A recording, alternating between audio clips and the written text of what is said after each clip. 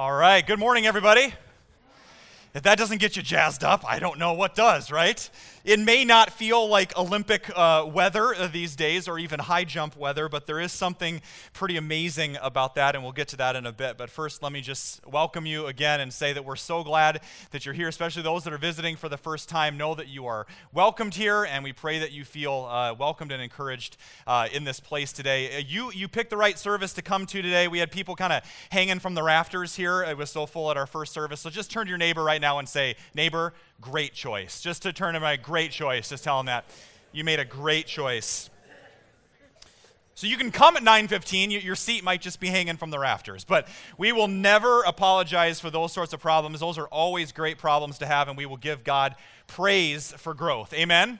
Amen. Praise God for that. So you look at a video like that and you think, wow, I've never done the high jump before. What in the world is going on? Why are you showing us this video? It's absolutely amazing to me, the athletic ability that world-class athletes have to do something like that. You should know a fun fact. The world and Olympic record for the high jump is held by a guy, this guy you see up on the screen, named Ivan Ukov. He's not from Iowa. But that's at 2.38 meters. That's almost 8 feet.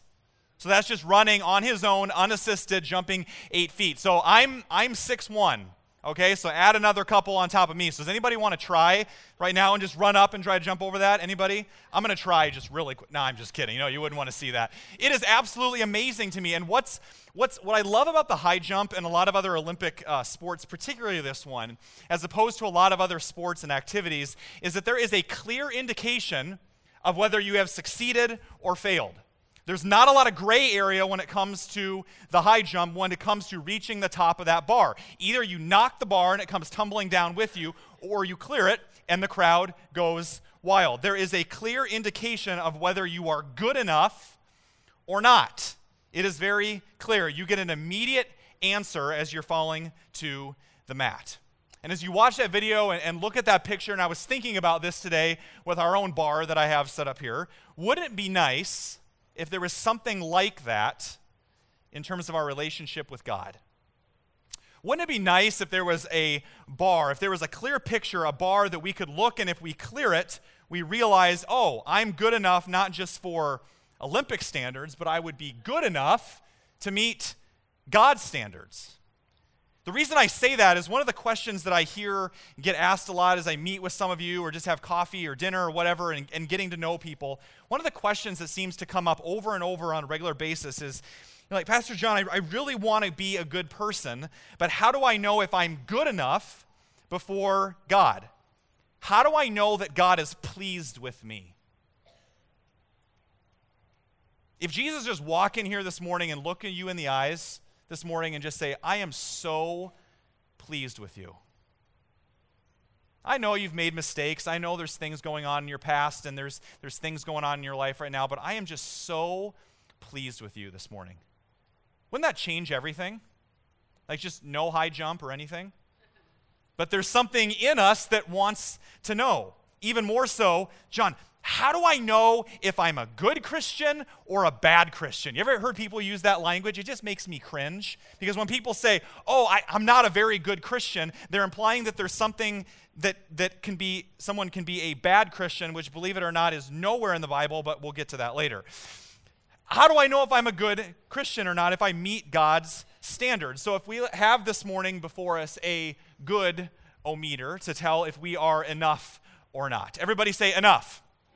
Enough. So what do I need to do to reach the top is what we ask. And sometimes because we're human, because we live in a Western culture, an American culture, we love to compare.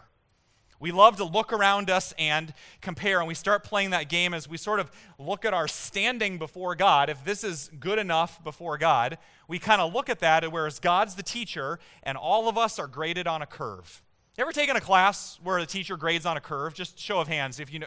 Okay, good. So you kind of know what I'm talking about. So in college, I walked in the first day the professor was reading the syllabus. He said, we're going to grade on a curve, which it's not necessarily how good you are by yourself. It's how good you are compared to everybody else. That's how you judge your performance in the class.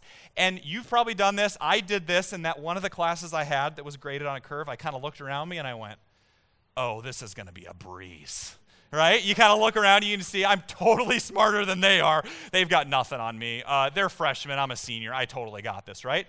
But then there's those classes on the other hand where you look around and you go, oh no, this is not going to be a good semester, right? Because you look around you and go, they're going to blow me out of the water when it comes to quizzes and tests and all those things. We base our goodness of being enough based on other people, and what we do, whether we realize it or not, is we take that mentality and we stick it right in the church.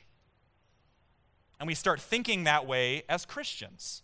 And it usually goes one of two ways, and maybe you've done this on a Sunday morning, or you look around at church, or you look around at other Christians that you know in your life, and it goes one of two ways. Either we puff ourselves up and we go, oh, I know I haven't done what they have. I think I'm much better than them. I'm pretty sure I read my Bible more than they do, and much better worship attendance than you.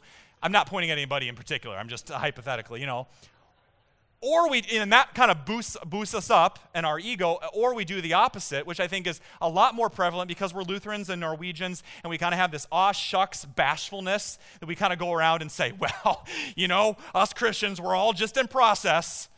We're all under construction, so I'm sure everybody's better than I am. I'm just measly old me. And it's kind of this self-degrading mentality we get into sometimes that's disguised as humility, but it's not really humility because you continue to put yourself down. And if you continue to degrade yourself, what does that say about the God who made you? You see what I'm saying? There's a danger on either end. We don't need to puff ourselves up, and we also don't need to put others down or put ourselves down in order to be good enough. And so what we do is not just with friends and family, but we kind of start to look around the world around us, and whether we say it out loud or not, we have this image in our hearts and our minds of the good enough bar. So we're going to play a little game. It's America's fastest growing game show, and it's called the Good Enough Game, okay? I'm going to hold up the name of a person, and you tell me where they go, okay? So let's see. Let's start with an easy one here. This one got damaged the first service, but the saint herself, right? Mother Teresa, right? Where do you think she should go if you are an absolutely terrible person with no redeemable qualities, and you are pretty much the amazing thing that ever happened next to Jesus? Where would you put Mother Teresa on the good enough bar? Okay? Just tell me up or down. It's like Price is Right. Okay? Up, here? High. Okay, that's why I got the step stool. I knew you'd get a little crazy on me. So maybe somewhere in here? Higher! Higher, right? Here? Here? My word. Okay.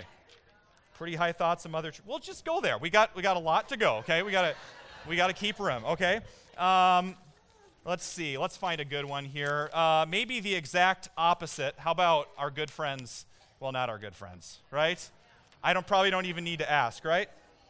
Somewhere down there, right? They're down there, right? Okay. There's still love in the room. All right. Let's see. How about Mr. Adolf? Where do you think that he would go? Man, you are very judgmental people.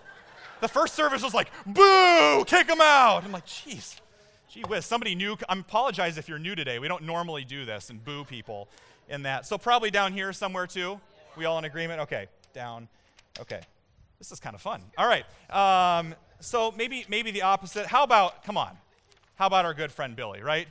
He's got to be high, right? I mean, he saved lots of people. He's done all sorts of good things, right? Big crusade, saved thousands of people.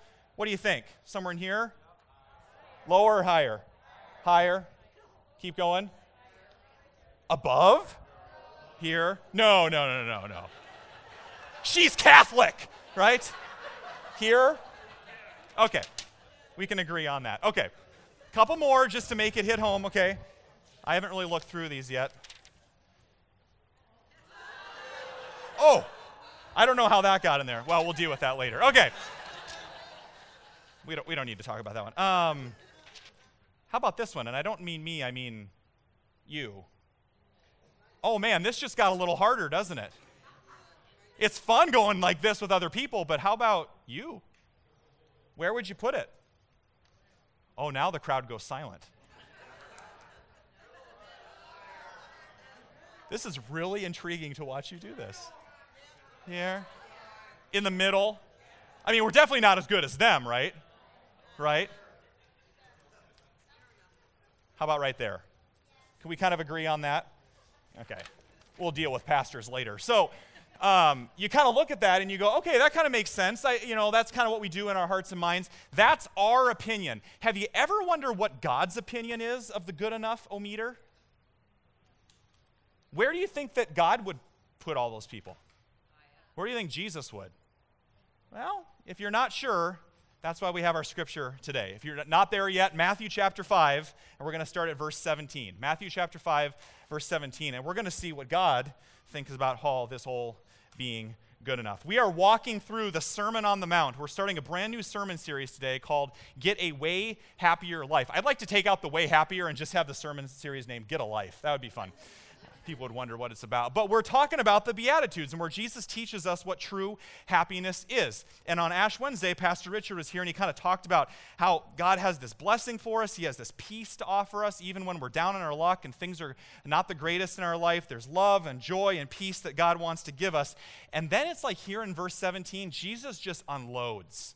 And he just brings out this massively high bar and says, it's way up there. A lot of grace and peace and invitation, and all of a sudden in verse 17, it's like, boom, challenge. And we pick it up in verse 17. Jesus says, do not think that I have come to abolish the law or the prophets. I have not come to abolish them, but to fulfill them. So why is the law important? We have to understand that when Jesus is speaking this sermon, he's speaking into a Jewish culture and a Jewish context that is steeped in Old Testament law.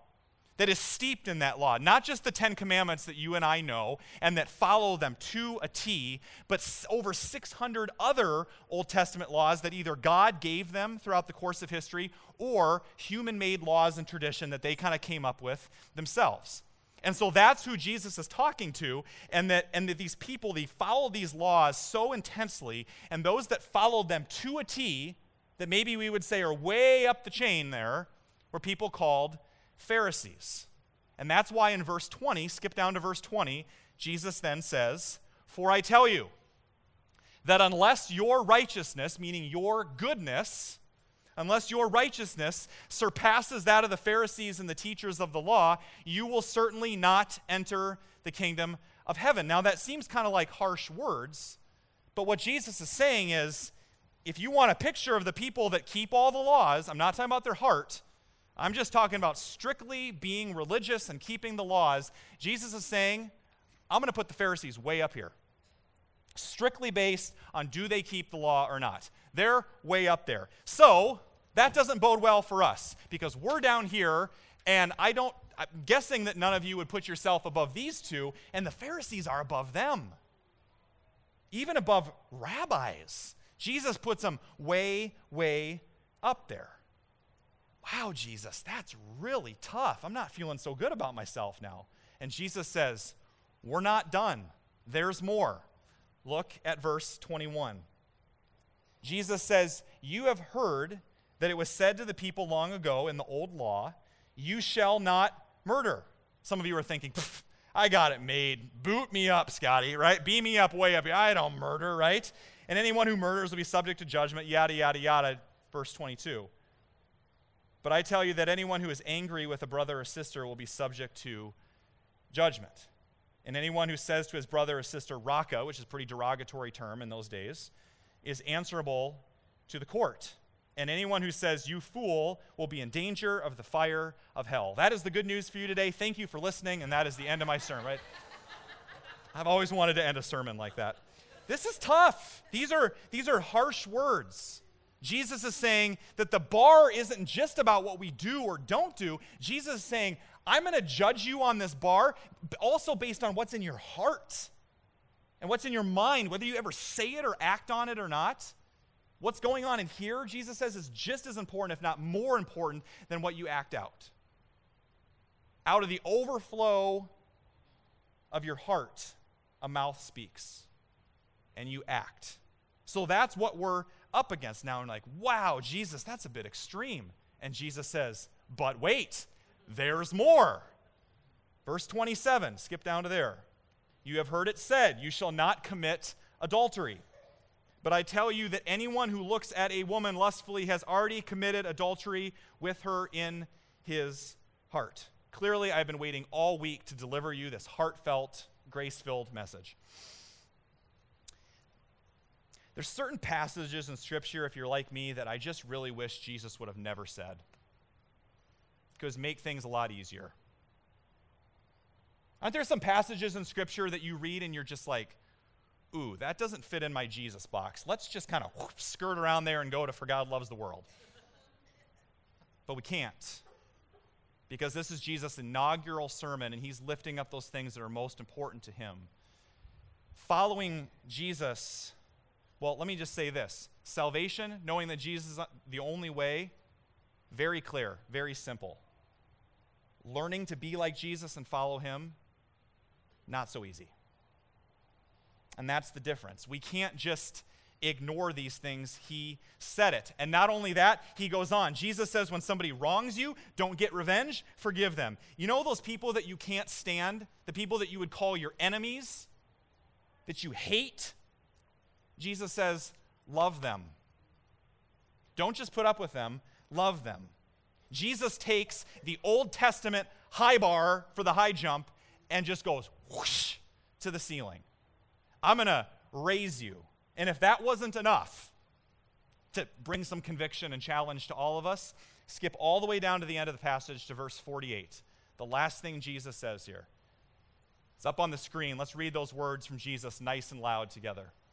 Be perfect, therefore, as your heavenly Father is perfect. Okay, Jesus, the anger stuff was tough. The adultery stuff, okay, kind of convicting, but perfection? Are you kidding me? Jesus, this is just unreasonable. How could anybody achieve that? Well, except this one guy. I saw this picture this week, and I just had to show you this. Go ahead. This guy can. Challenge accepted, right? Maybe some of you are thinking that way, right? But we think, I'm doing okay, Jesus, but perfection? God actually sets the bar a little bit higher than 2.33 meters. God says, you know what? The bar isn't just right there.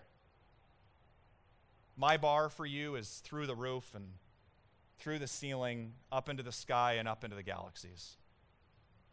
You can't reach it on your own. You'll never be able to do it.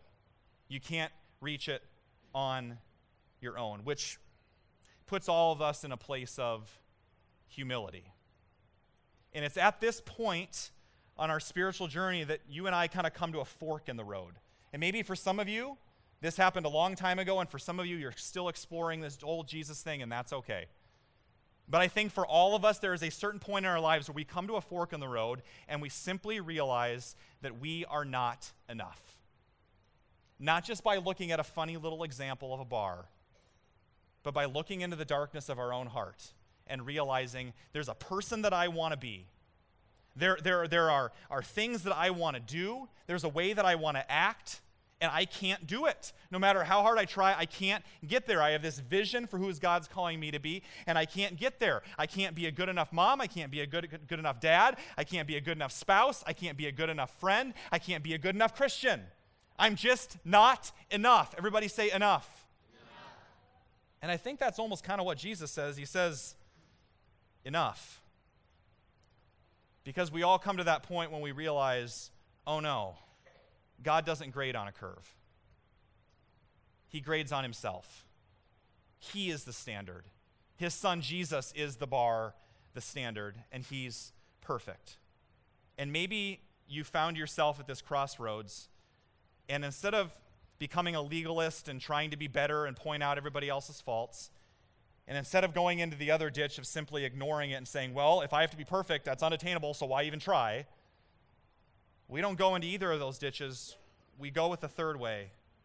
And we come to a point in our lives where we tell Jesus, I can't do it. I just can't do it. And Jesus looks back at you right in the eyes and says, now we're on to something. Now you get it. This is where it starts. Faith is not for people that are strong enough. It's for people that are weak and know their need for a Savior. I hear people say all the time, man, I just feel like I'm letting God down. You were never holding him up. He holds you up by his righteous right hand. That's what faith is about. And in fact, for you Lutheran nerds and geeks out there like I am, this is Luther's second use of the law. Martin Luther, the founder of our movement, said there's kind of two main uses of God's law. One is to kind of be like a curb, to create boundaries, to keep us out of trouble, to keep us safe. The second use of the law is more like a mirror that we stare into and we see our weakness, we see our sin, and we see we can never be good enough. This is the role of the law, to say, I can't do it. I can't jump that high. I can't be who I want to be. And so I need divine intervention. I need somebody to come in and be my Savior. And Paul picks up on this. I love it. Romans chapter 3, verse 20. If you want to hop over to Romans, you can join me there. I'll be there just for a little bit. The Gospels, then Acts, then Romans. It's in the New Testament if you're looking for it. Romans chapter 3, verse 20. Paul puts it this way. Therefore, no one will be declared righteous in God's sight by works of the law. Rather, it is through the law that we become conscious of our sin. So instead of giving up and saying, well, why even try because I can't be perfect, instead of giving up, Jesus says, give in. Just give in. Give in to your need for a Savior. And it continues on, verse 22. This righteousness, or the ability to be good enough, is given through faith. Through what? Through what? Faith in Jesus Christ to all who believe. For all have sinned. Who sinned? All. Who sinned? All. Through all have sinned and fallen short of the glory of God. And all are justified, a judicial term meaning being made right, justified freely by his grace through the redemption that comes in Jesus Christ. The good news, the gospel for you and I this morning, is that we don't have to manage our sin and be good enough. The gospel, faith, is putting our trust in Jesus, who is perfect, the spotless Lamb of God, who has done the performing for us. And by his work on the cross, says you can stop trying to be good enough. You can stop trying to perform, and you can also stop pointing out the faults in others in order to feel better about yourselves. There is no such thing as a good or bad Christian. You are either someone that has been saved by God's radical grace and put your hope and trust in him, or you haven't, and I pray that you will. Amen? There's no such thing as a bad Christian. I am either drowning in God's grace and he is the only hope that I have, or I'm not. You and I, we spend so much of our lives tinkering around down here going, well, here's me, and I'm walking around and I'm looking at other people, and I'm better than them, but I don't know, and there's these other people in the church, and where would I put all these people? And Jesus says, enough already. You can just stop that, because a much better picture of the Christian life than this and playing judge, I think the Christian life looks a lot more like this. Because at the foot of the cross, the ground is level. And at the foot of the cross, there's room for everyone. For the darkness that's in our world, and for the darkness that's in your and my heart this morning. We are desperately in need for a Savior. And that's why the gospel is such good news. That's Christianity, not tinkering around and managing our sin. You and I spend so much time comparing. And whether it's comparing our faith to other people, whether it's comparing my family to your family and how well you're doing and where you live and what house you're in and what car you have and what your faith life looks like and your significant other and you've got all the things that I want, we spend so much time in our life comparing, but comparison is always the thief of joy. Comparison is always the thief of joy. Take down your scales, lay them at the foot of the cross, and realize you are not good enough, but you are good enough because of what he's done on the cross. Amen? Amen. And not only that, Jesus says, there's more. There's more. Not only have I made you good, have I made you right in my sight, because when I look at you, I don't see you and your sin. I see my Son who intervened on your behalf. Not only are you now good, Jesus says, I'm actually going to put a brand new heart inside of you. I love how Ezekiel puts this in the Old Testament. He said, I'm going to remove your heart of stone, God says, and I'm going to give you a heart of flesh that's like a sponge that's receptive to everything that I have for you. I'm actually going to put my spirit inside of you, God says, so that it's not like this law is some unattainable thing. I'm actually going to put it inside of your heart and give you a spirit that wants to follow me. I'm going to give you a spirit that's a get-to spirit, not a got-to spirit. And all of a sudden, we stop looking at God's law and all these commands as something that I need to do for God to be impressed with me. Instead, we start looking at these things. Here's all the things I get to do because I am loved by my Father. And we start looking at them as loving instructions from a father. Every day in our house, I get a firsthand glimpse of law and gospel, and it has to do with our 2-year-old named Caleb. Now, Caleb is at the stage where he is exploring everything, whether it puts his life at risk or not. He doesn't care. For example, Caleb is just exploring everything, and he'll think, oh, I'll just run over here into the street, even though we live on a busy street and there's cars going by. Oh, you know what? I think I'm just going to go sprint on this sheet of ice and maybe fall and crack my head open. Why? Because I can. Oh, I'm going to help you unload the dishwasher and take out a huge butcher knife and proceed to run laps around the house with the butcher knife in my hand. Why? Because I can. And so our exchanges normally go like this. I come running behind and I say, dearest son, as your kind and loving father, I humbly request that you cease this unfortunate behavior. To which our toddler turns around and says, oh, dear Father, I am so sorry. I am so sorry to have inconvenienced you in this, because we're British somehow. I don't know what happened there. Yeah, right. It's more like, Caleb Lee Anderson, you have to stop now. Stop, please. We'd like you to live beyond 2. Stop. Please. And then on his end, it's a 3 or 4 or 5 minute meltdown, and then everything's fine again. And we have dozens of those a day. Because he's a pastor's kid, he always responds perfectly. Caleb sees rules and laws. And as his father, I so desperately want him to see my heart.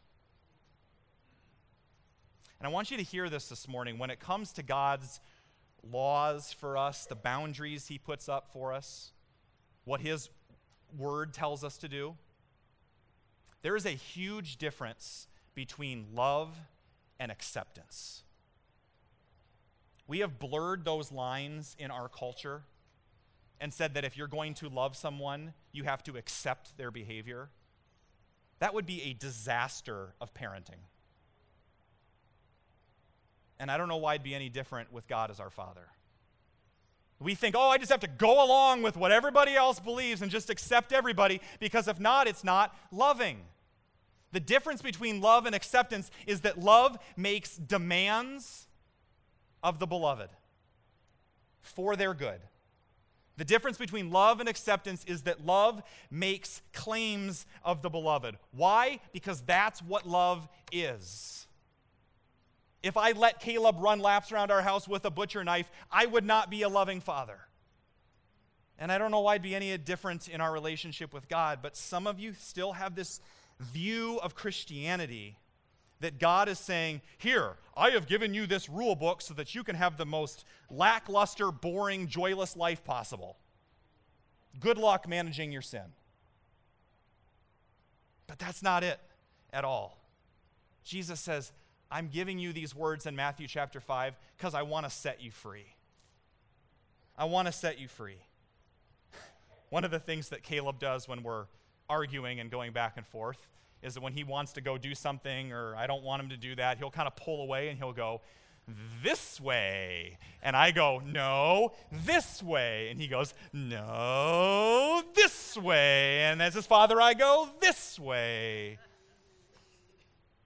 That's the Beatitudes. We say, I know best. I'm going this way in my life. And God says, as your loving Father, I plead with you this way. this way. Jesus, I'm not giving you these rules to beat you over the head. The truth of the matter is, I don't want you to be angry in your heart with your brother and sister because it actually sucks the joy out of you. I don't want you to commit adultery. I don't want you to look at somebody else with lust, because when you do that, it dramatically decreases your ability to be intimate with anybody, because lust takes and love gives. And Jesus says, I created you to love. I'm doing this for your benefit. This way. This way. And no matter how many times we have to go back and forth, he will never stop pursuing you unless you just give in and let God come to you on his terms. God says, way more than I want your Bible study, I want you. I want your heart. I want your heart. And that really is the heartbeat of Lent, this season that we're in. And no, I don't want you to be confused and go home today and look up in the Bible and say, where's Lent? You're not going to find a thou shalt eat fish sandwiches at McDonald's for 2 months. It's not in there. Lent is this season that we entered into this past Wednesday on Ash Wednesday, these 40 days from Ash Wednesday leading up to Holy Saturday, the Saturday before Easter, as we, as Christians throughout the centuries, have set aside this time to prepare our hearts. And with that has come this tradition that many of you are doing, which I think is great, of fasting from something, giving something up, denying yourself something. And for some of you, that means that right now you're going without chocolate or caffeine or Facebook, or the one true sacrifice I know is your addiction to Candy Crush. If I get one more request for that, for me, I have given up something. I have given up hope that the Hawkeyes are going to make the NCAA tournament this year. That's what I've given up for Lent. Terrible week, absolutely terrible week. But in all seriousness, some of you are doing these things, and that is awesome, and that is great. I think there is plenty of room for self-denial in our culture rather than consumerism. We could maybe just do this as a lifestyle and not just a fun little thing you do for Lent and then quit. And so my question for you this morning, this Lenten season, is, in Lent, what is your goal? What do you want your life, what do you want your heart to look like on Easter? And I pray that whatever you're doing, whether you're giving up something or not, I pray that when you're doing it or why you're not doing it, that it's not just, oh, it's a good religious thing to do, to climb the bar, or because everybody else is doing it. God simply says, where's your heart this Lent? Is it just ignoring God and being apathetic? Or is it getting sucked into religious tradition and comparison? So maybe the best question is not, what should I give up for Lent? The question is, how do I desire my life to look more like Jesus in 40 days than it does now? And whatever I need to do to make that happen, I'm going to do that. And in that sense, why don't we just keep on going? Oh, I'm going to give up Mountain Dew for 40 days. I'm a pretty good Christian. Great. You know what? And if caffeine becomes addictive for you, but you know what? If that's getting in the way of your relationship with God, just stop it. God says, this way. And we say, Lent's done, this way. Why not just make it a lifestyle? What do I need to do for my life looks more and more like Jesus? We don't need more religious going through the motions. We don't need more self-help attempts. We need more of Jesus. We need more of Jesus. And when you get Jesus and when you're in a relationship with him, you start to love the things that he loves. And it changes what fasting looks like for you. And we get a glimpse of God's heart in this. I love this passage, Isaiah 58. I'm just going to put it up on the screen and walk us through it. But this is God's heart for the way that some of his people were fasting. Listen to this. What good is fasting, God says, when you keep on fighting and quarreling? This kind of fasting will never get you anywhere with me. You humble yourselves by, get this, going through the motions of penance and bowing your heads. Skip ahead, God says, no, this is the kind of fasting I want. Let the oppressed go free. Remove the chains that bind people. Share your food with the hungry. Give shelter to the homeless. Give clothes to those who need them. Do not hide from relatives who need your help. Feed the hungry. Help those in trouble, and then your light will shine out from the darkness, and the darkness around you will be as bright as noon. It's pretty hard to miss. Once again, God says, I want you. I want your heart, and I want it to be all in with me. Are you going to spend Lent basking and navel-gazing of your personal holiness, or are you going to get your hands messy and start loving the people that God loves? There's two different ways to spend Lent. I'm not saying don't do those things. I'm just saying never let your attempts and the process of personal holiness get in the way of serving and loving the people that God has put around you right now. It's not an either or. It's both. It's both. One of the commentators I was reading an article about Lent. I thought it was kind of funny but kind of convicting all at the same time too. He said this. God says, I didn't ask you to just give up coffee. I asked you to surrender your life. Boy, that just kind of cuts to the heart of it, doesn't it? It's great. It's awesome. How's your heart? What if this Lent, instead of just giving something up, you replace it with something more beautiful, more compassionate? What good is pulling out weeds if you're not going to plant anything in its place? Pulling out weeds with not planting something more beautiful just means what? More weeds. What's your plan for Lent? What's your plan? For us, this meant taking a hard look at who we were as a church several years back, and myself and a couple other people were sitting in the principal's office at Hubble, and some of you have heard this story before, some of you haven't. And we said, what do you need here at Hubble most of all? Because we don't want to just be here and worshiping and going through the religious motions. We want to do something about it. And he said, we need mentors. This is a fatherless generation coming up. This is a fatherless city. And John, 50% of the kids in this school don't have a father in the home. And of those that do, they're probably emotionally checked out. These kids are desperate for mentoring. And so we did. Because there came a certain point where we would come into Hubble every single week and go through the motions and worship, and we're standing and we're praying for God to meet the needs in the city, and it gets to a point where, why don't we just be the answer to our own prayers? And stop singing about it and praying about it and fasting about it. Let's just go do it. That's our worship. A couple years later, we said, God, we're looking around the city. All of us are so blessed to be able to come here and have a loving church community where we can come and worship and be inspired every week. Who doesn't have that opportunity? People that are homeless, people living under bridges, people in shelters. There was over 70 people here this morning from 6 different shelters here in Des Moines from our Breakfast Club program. Praise God for that. Praise God for that. So we started looking around, and we did that again this year. We said, there are people dying of hunger, not only around the world, but there are people starving right here in Des Moines. So you know what? This is not a sacred space in the sense that we can't just jack these chairs out of here, get them out, and let's package some meals right here in our sanctuary. I can't just come in here and sing songs and worship every week. This is a sending center. This is a place of mission. It's not a museum for saints. It's a hospital for sinners. It's a place where we can come and get dirty, and it's going to get dusty, and it's going to get messy. And that's the point. Replace whatever you're taking out with something more beautiful. We've been doing that, and I think a great idea of this is a story I heard about a woman named Joy, who you've probably never heard of, but she is making a huge impact. And as you watch her story, I want to encourage you. What would it look like for you to do something like that here? Let's take a look. This is the North Highlands area, just outside Sacramento. This used to be a very thriving area, springing mostly from McClellan Air Force Base.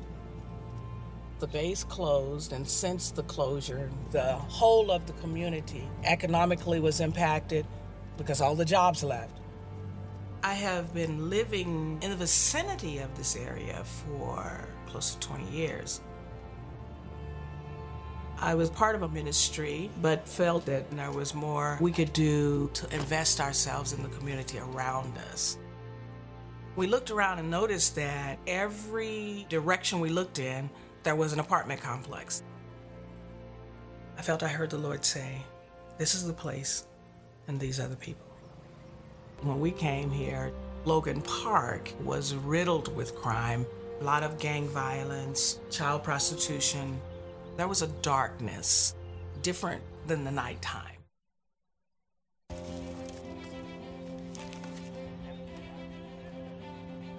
I guess my preference is to be quiet, sitting at home, reading a book, but the needs of others pulls me out of myself.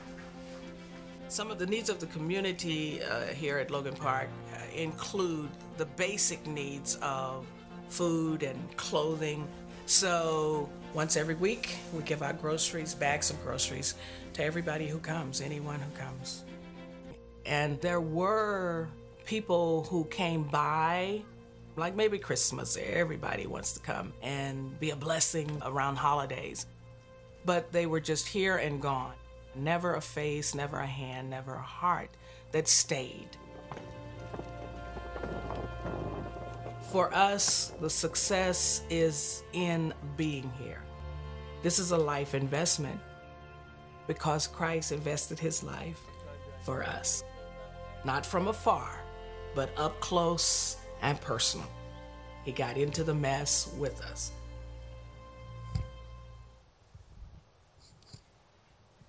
I was watching that video this week, and that comment that she made keeps ringing in my heart.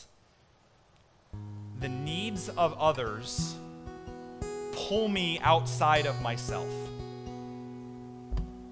The needs of others pull me outside of myself. Are you going to spend Lent navel-gazing and trying to be good enough? Or are you going to let God's grace be good enough and be the catalyst to propel you into mission with him? Joy realized, I love this statement. She heard God say, this is the place, these are the people. This is the place, these are the people, and I'm not going anywhere. I'm going to stay. This is the place, and these are the people. May that be our heart as a church as well. God calls out to us through the prophet Isaiah, yes, do your fasting, but replace it with something much more beautiful. If he's speaking to you, if he's bringing ideas to mind, I'd encourage you, take out the back of your bulletin, jot some of these things down right now. I don't know what he's calling you to do, but maybe it's signing up for the meal packaging event right now, here, today. Go back there right into the lobby and sign up for it today. Don't wait. Maybe it's investing in your marriage and your marriage is kind of plateaued. Maybe it's time to invest in your marriage, and you as the man lead and ask your wife, we're going to go to the marriage retreat. And we're going to spend some quality time together. Get signed up for that today. Maybe it's looking at that whole list of groups and teams and activities on the back of your bulletin every single week and saying, oh, they're for other people. They're for those Christians. They're for you. You're missing it. Don't miss the joy. Today is the day. Maybe it's the Women's Coffee Connect. Maybe it's time to get outside of yourself, out of your isolation, and meet some other people here and get connected in community.